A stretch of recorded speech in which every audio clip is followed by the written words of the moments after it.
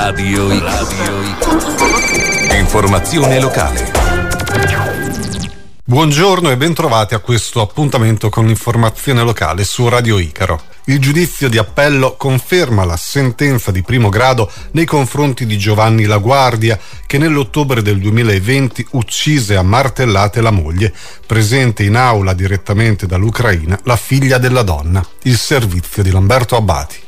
La Corte d'Assise di Rimini gli aveva inflitto una condanna a 23 anni di reclusione e la Corte d'Appello di Bologna oggi ha confermato la sentenza di primo grado. Giovanni La Guardia, idraulico riminese di 72 anni, dovrà scontare la pena nel carcere di Parma, dove è tuttora recluso per l'omicidio della moglie Veramudra, ucraina di 61 anni. Respinta la richiesta dei legali di La Guardia, gli avvocati Andrea Mandolesi e Linda Andreani, che avevano chiesto ai giudici bolognesi che il loro assistito fosse sottoposto a nuova perizia psichiatrica. Presente in aula direttamente dall'Ucraina anche la figlia della vittima, costituitasi parte civile insieme al fratello attraverso l'avvocato Cristiano Basile. I rapporti con la moglie, soprattutto da quando La Guardia era andata in pensione, erano diventati sempre più tesi. I litigi erano all'ordine del giorno, provocati, secondo il 72enne, dalle continue richieste di denaro da parte di Vera, che voleva soldi da spedire in Ucraina per aiutare i suoi figli. La donna avrebbe preteso che il marito continuasse a lavorare, mentre lui, una volta ottenuta la meritata pensione, non aveva alcuna intenzione di ricominciare.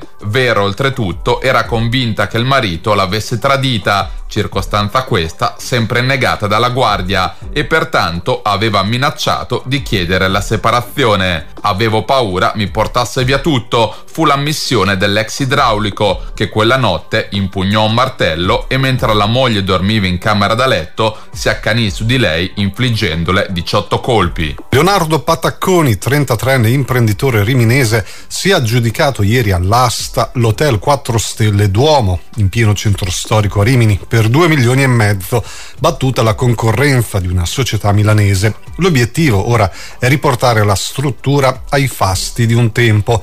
Ad affiancarlo in questa nuova avventura la moglie Polina. Lo abbiamo intervistato. Bella soddisfazione, anche perché insomma diciamo che ci eravamo giudicato a dicembre, poi con un po' di sorpresa c'è stato un rilancio migliorativo e quindi abbiamo dovuto aspettare un paio di mesi in più insomma per l'aggiudicazione definitiva. Oggi insomma finalmente la partita si è chiusa e siamo molto soddisfatti di questo. L'Hotel Duomo è un hotel che non ha mai chiuso, quindi è ancora attivo e sta lavorando discretamente. Per il futuro noi contiamo di migliorare l'offerta ricettiva, insomma facendo anche qualche investimento sulla struttura per riportarla ad un livello qualitativo più elevato. E poi insomma intendiamo anche intervenire sulla parte food and beverage, quindi con il locale Nomi, che era famoso qualche anno fa per organizzare feste e aperitivi che aggregavano un po' la comunità riminese. Oggi serve solo le colazioni per gli ospiti e è sicuramente nostra intenzione riportarlo ad essere quello che era, quindi un luogo di aggregazione per i riminesi e un ristorante bar che possa offrire agli ospiti un servizio di livello. Siamo una famiglia insomma che si è dedicata al turismo da sempre. Io sono nato e respiro turismo da quando ero bambino e diciamo che io mi sono principalmente dedicato all'attività di tour operating e quella alberghiera era già terminata da un po' di anni, però è un bellissimo ritorno alle origini, ripartiamo da dove abbiamo iniziato. A Riccione importanti novità in vista per lo stadio del nuoto, il servizio di Stefano Rossini.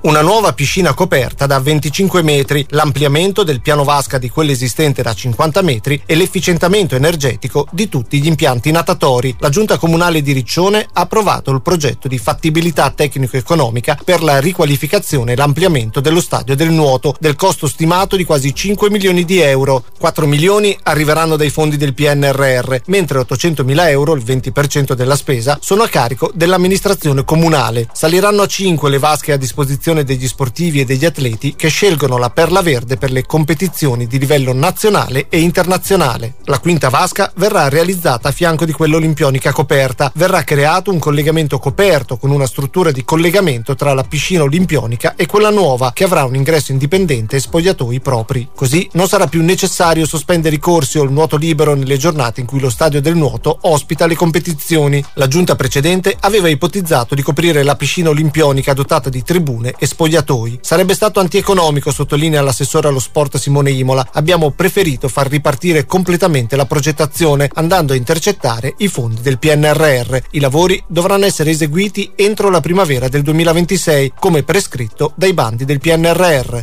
È tutto, vi ricordo il nostro telegiornale di metà giornata su Icaro TV canale 18 alle 13:15 e il nostro sito di informazione newsrimini.it. Grazie per averci seguito, dalla redazione un buon proseguimento d'ascolto. Radio Icaro, l'informazione continua.